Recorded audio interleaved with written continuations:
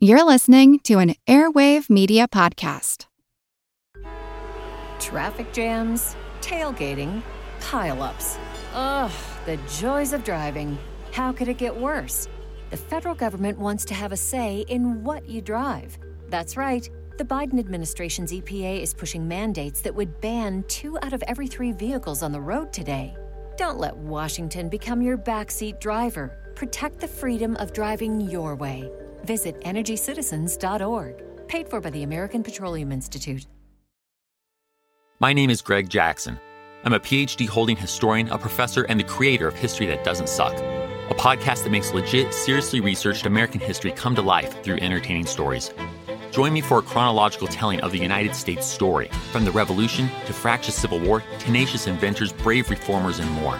With more than 100 episodes, you can already binge listen your way from 1776 to the early 20th century. Listen to History That Doesn't Suck on Spotify. It's a long way to Tipperary. It's a long way to go. It's a long way to Tipperary, to the sweetest girl I know. Hello everyone, and welcome to History of the Great War, episode 58. This week, my thanks goes out to Keith from Colorado Springs for his donation. Since I am in full-blown 1916 research mode, I can tell you that part of your donation went to a copy of the Romanian Battlefront in World War I, which will be used extensively in several episodes in the coming months. This episode, and the next episode as well, we are going to cover the topic of submarines. Submarines, or U-boats as the Germans referred to them, played a large role during the First World War, a role that is often overshadowed by the more popular and more well-known effects that the German U-boats would have a generation later in the Battle of the Atlantic. We've already spent some time discussing the impact of U-boats, way back in episode 35, when we discussed the sinking of the passenger liner Lusitania, that resulted in such uproar from the United States of America. This episode, we will look at the technical and strategic innovations in both submarines and submarine countermeasures before the start of the war and during its first year.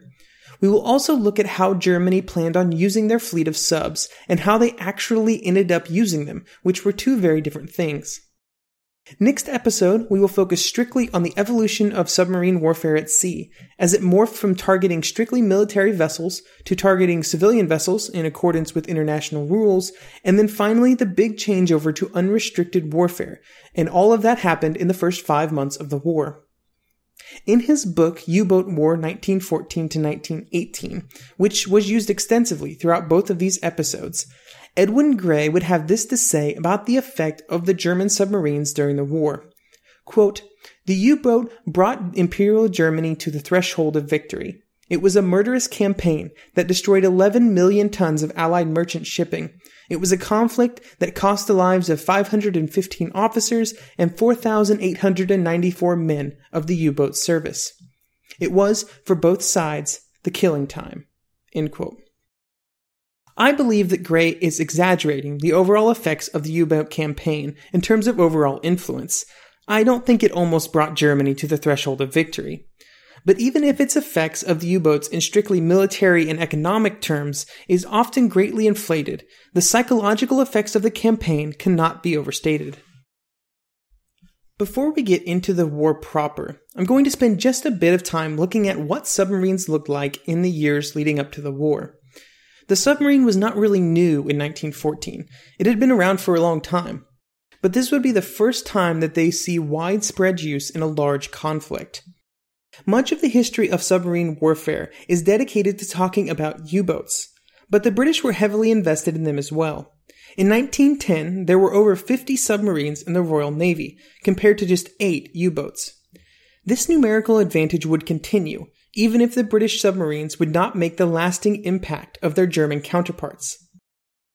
The Admiralty believed that the submarines were strictly defensive weapons, and that would be their primary posture throughout the war. This was the German opinion before the war as well, but they would quickly adapt to their circumstances. The first German U-boat model was the U-1, which was constructed in 1906. It was not that much different than the models that the British were creating for the Royal Navy. They were pretty much the same size and pretty much the same in terms of capabilities. The one big difference between the two was the fuel. The Germans used kerosene, and the British used petrol. The kerosene had some drawbacks, but it was chosen by the Germans because it was more stable and safer. Both of the submarines were outfitted with electric motors and batteries that could generate up to 400 horsepower. Thinking about ships of the era utilizing electricity in this way seems weird to me.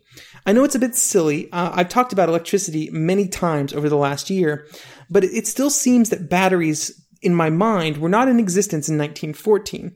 This is a problem with my mind, especially when you consider the fact that rechargeable batteries were created way back in the 1850s.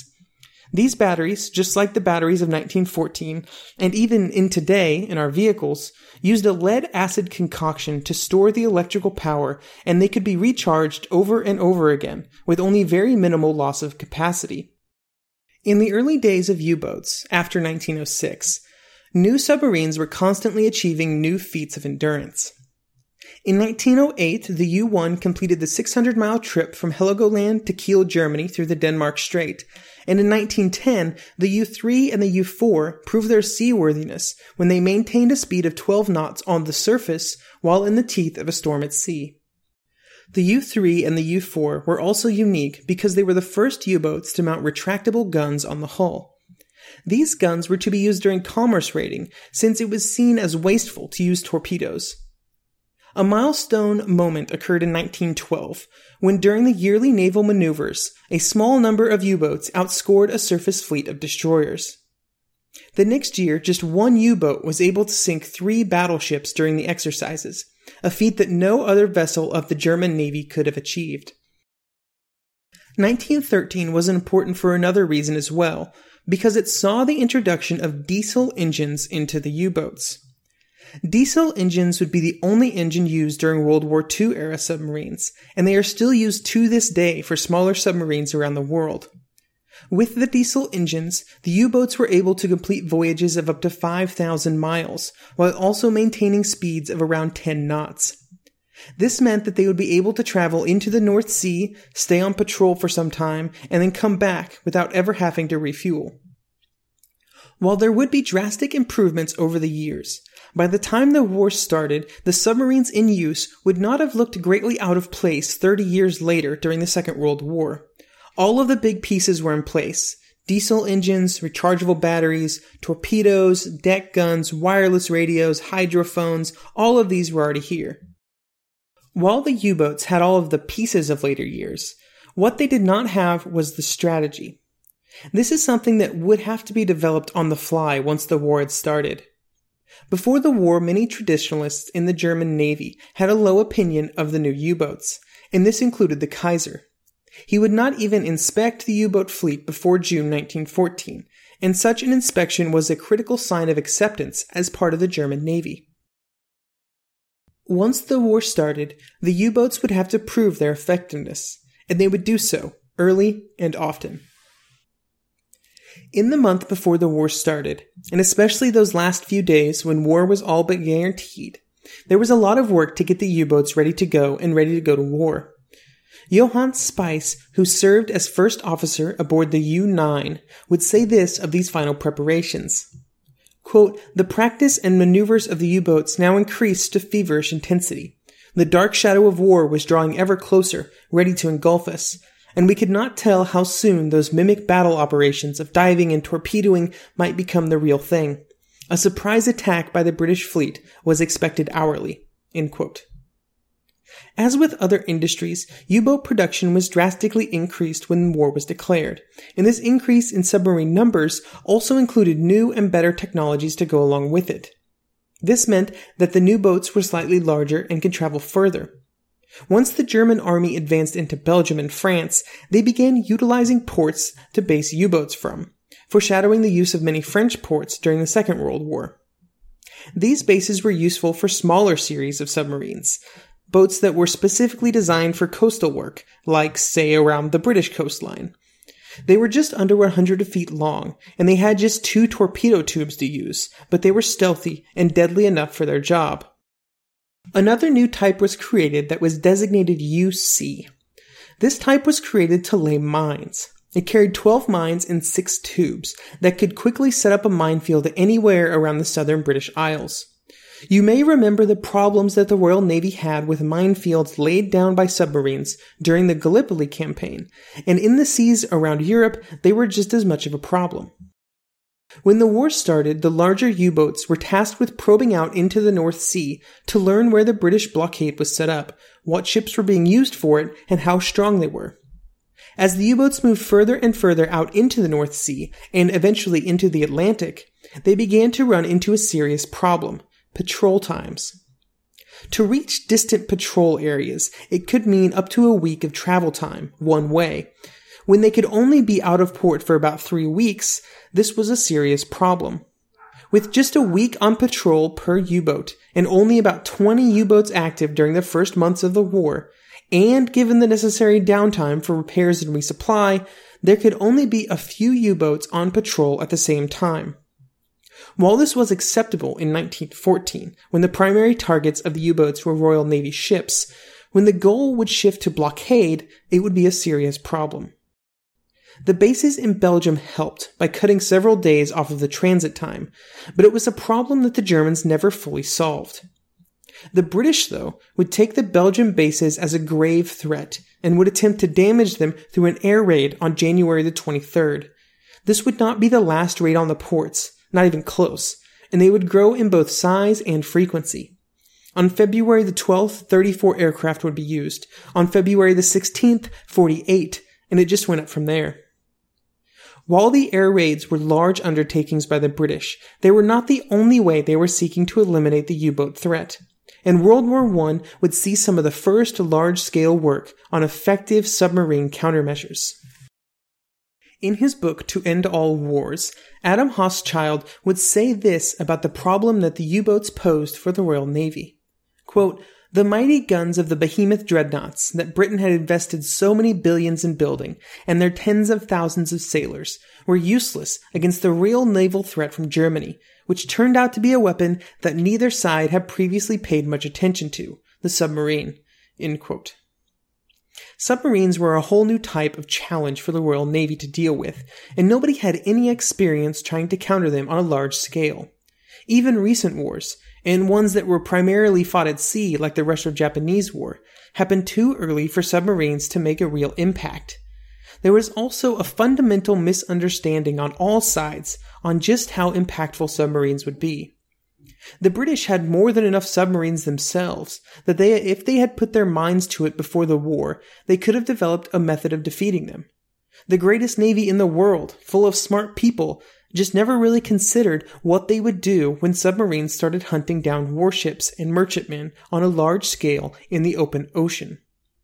Once the war started, they were forced to start at square one, and all kinds of things started showing up on the drawing boards of the Admiralty offices. Depth charges were still in the future, but the first attempts involved nets, mines, deck guns, and maybe the oldest military tactic in the book, good old-fashioned ramming.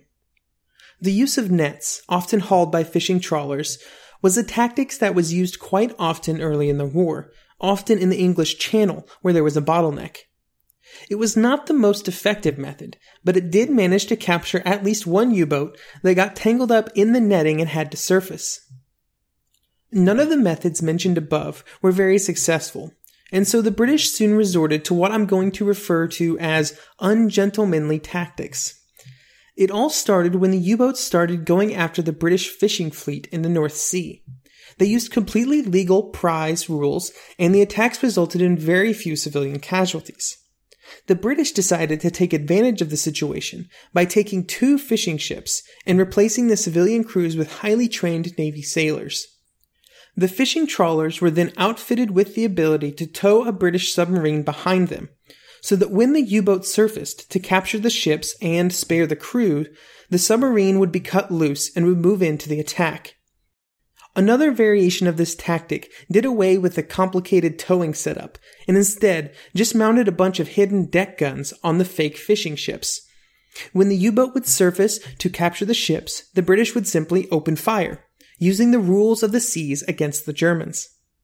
This tactic would not be restricted just to fishing ships either, and would also be used by larger merchant ships. The merchant ships added another layer of trickery as well. Not only were their guns concealed on the ships, not only were there Royal Navy sailors on board, but the ships would also fly the flag of neutral countries.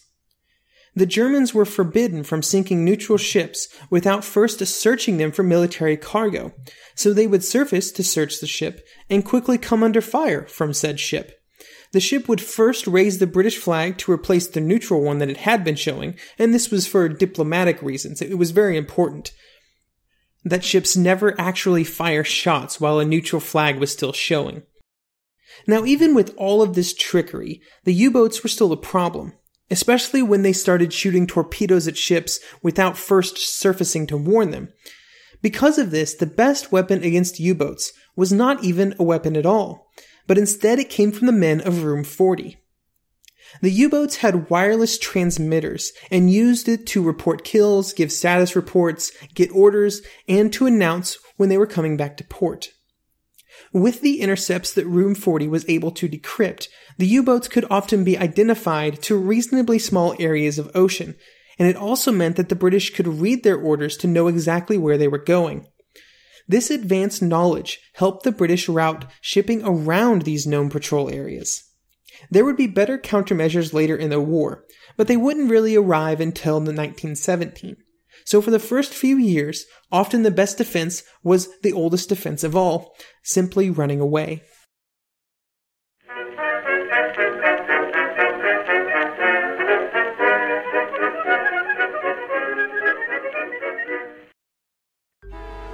Traffic jams, tailgating, pile-ups. Ugh, the joys of driving. How could it get worse? The federal government wants to have a say in what you drive. That's right. The Biden administration's EPA is pushing mandates that would ban 2 out of every 3 vehicles on the road today. Don't let Washington become your backseat driver. Protect the freedom of driving your way. Visit EnergyCitizens.org. Paid for by the American Petroleum Institute. All you need is a few minutes to start your day off with something historic when you listen to the This Day in History podcast. Every day there's a new episode for you to listen and learn about what happened that day way back when. Today could be the day a famous mobster met their end, or the first milestone for humans in space. Who knows what history today holds? Find out when you listen and subscribe to This Day in History wherever you get your podcasts. That's This Day in History wherever you get your podcasts.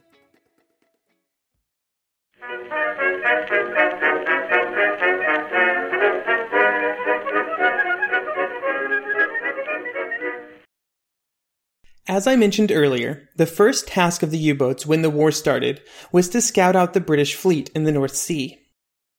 This task began at dawn on August the 6th, when 10 U-boats left port to begin their first hunting trip of the war. Unfortunately for the Germans, this particular trip would not be very successful, with 8 boats turning around and coming home after reaching the Orkney Islands, having not found anything in their 2-day voyage. One of the other U-boats hit a mine and sank instantly without any survivors. The last U-boat, U-15, actually managed to find some British warships. This was almost certainly the first time any of the German sailors had participated in a real torpedo attack, and it was at least somewhat understandable that they missed their first shots. The men of the U-15 were lucky on that day, though, because when reports came in from the other ships about a possible torpedo attack in the water, the British flag officer dismissed them. The reason for this dismissal was that the flag officer found it to be completely unbelievable that submarines would be acting so far from their bases. The British ships were about 400 miles from the nearest German port, which makes this belief by the flag officer quite weird. The British knew that the U-boats could travel thousands of miles.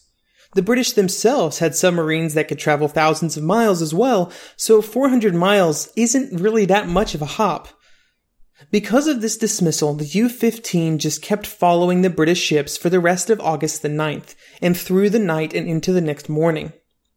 Unfortunately for the U-15, they would not be quite as lucky on August the 10th. The light cruiser Birmingham spotted them early in the morning while the submarine was near the surface, and the captain of the Birmingham quickly moved into ramming position. When the cruiser hit the U-15, it hit at an angle and glanced off without causing any noticeable damage. After the ramming attempt, the U-15 stayed on the surface instead of submerging. Nobody seems to really be sure why this happened. It's possible that there was damage caused in the first ramming attempt that prevented the diving maneuver from being completed. Regardless of the reason why, the cruiser turned again and rammed again, this time hitting the submarine squarely amidship and slicing it in half, quickly sending all of the men aboard down to the bottom of the sea. When the captain of the Birmingham reported the sinking to the main fleet, they did not believe the report. The belief was, once again, that the submarines wouldn't be 450 miles from the nearest German port, where the Birmingham was reporting them. It was probably quite the sad day on board the Birmingham when they weren't given official credit for the kill. With the sinking of the U-15, the first U-boat sortie of the war came to an end. After this first attempt, the Germans would switch tactics, and instead of sending out a bunch of subs at once against a target that they might not be able to find, they just sent them out in ones or twos. This would be the most profitable way to use their submarine strength, as the Germans would soon find out. Besides the simple fact that the U-boats could search more open ocean when they were in smaller groups, it also made it seem to the British that the U-boats were everywhere. Everybody started seeing periscopes everywhere along the British coastline. They were causing U-boat fever, and this psychological effect was almost more impactful than the torpedoes in the tubes. The British fleet would waste a lot of time investigating these sightings. They were obligated to, and most of them were not even real. Almost a month later, on September the 3rd, the imagined threat of the U-boat started to become a very real threat for the Royal Navy. It was on this day that the U-21 sat recharging its batteries when the British light cruiser, the Pathfinder, was spotted. The U-21 submerged and began to stalk the ship.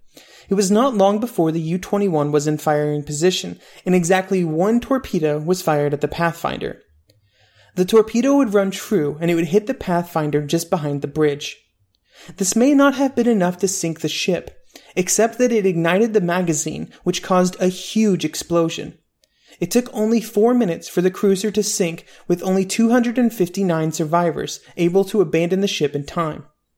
The sinking of the Pathfinder was the first real success for the U-boats during the war. It was not long before U-boat captains started to become national heroes, similar to air aces would be several years later. And the first real U-boat hero of the war began his legacy when Otto Wendigen, the captain of the U-9, approached 3 armored cruisers in the North Sea. Wendigen shot all 6 of the torpedoes that he had in his tubes and was able to sink all 3 cruisers for a grand total of 36,000 tons put under the sea.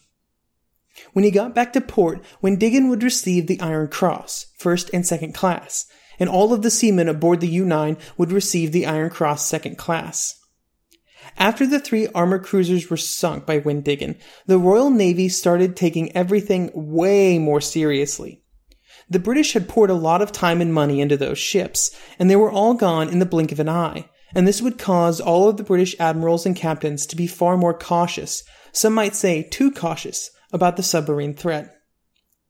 This overcautiousness was seen in the early retreat from the British ships at the Battle of Dogger Bank that we talked about several episodes ago. The U-boats, on the other hand, were emboldened by the successes of the U-9 and the U-21 and would continue to improve their abilities at finding and sinking British ships. The threat to the Royal Navy, both real and imagined, became so great that it caused Admiral Jellicoe, the commander of the Grand Fleet, to move all of his ships from the normal base at Scapa Flow to bases in Northern Ireland, due to the fact that the British had completely neglected to erect any form of anti-submarine defenses at Scapa Flow, which has always been planned as their primary fleet base. So if you think about it, 20 small U-boats had caused the most powerful fleet in the world that the world had ever seen to retreat from its primary base, which was one hell of an accomplishment. Even with this small victory achieved, the war was dragging into October and November, and it was becoming apparent that the German army wasn't going to win the war in 1914. And in the minds of the German Navy, they began to wonder how the U-boats may be put to better use. Maybe they could find ships that were even easier prey than the Royal Navy warships. Next episode will be full of that discussion. But before we get there, I just wanted to discuss a quick aside about submarine action in the Mediterranean. The Mediterranean was never going to be the primary theater for the submarine war, but there was actually quite a bit of action and some interesting events that occurred in the area.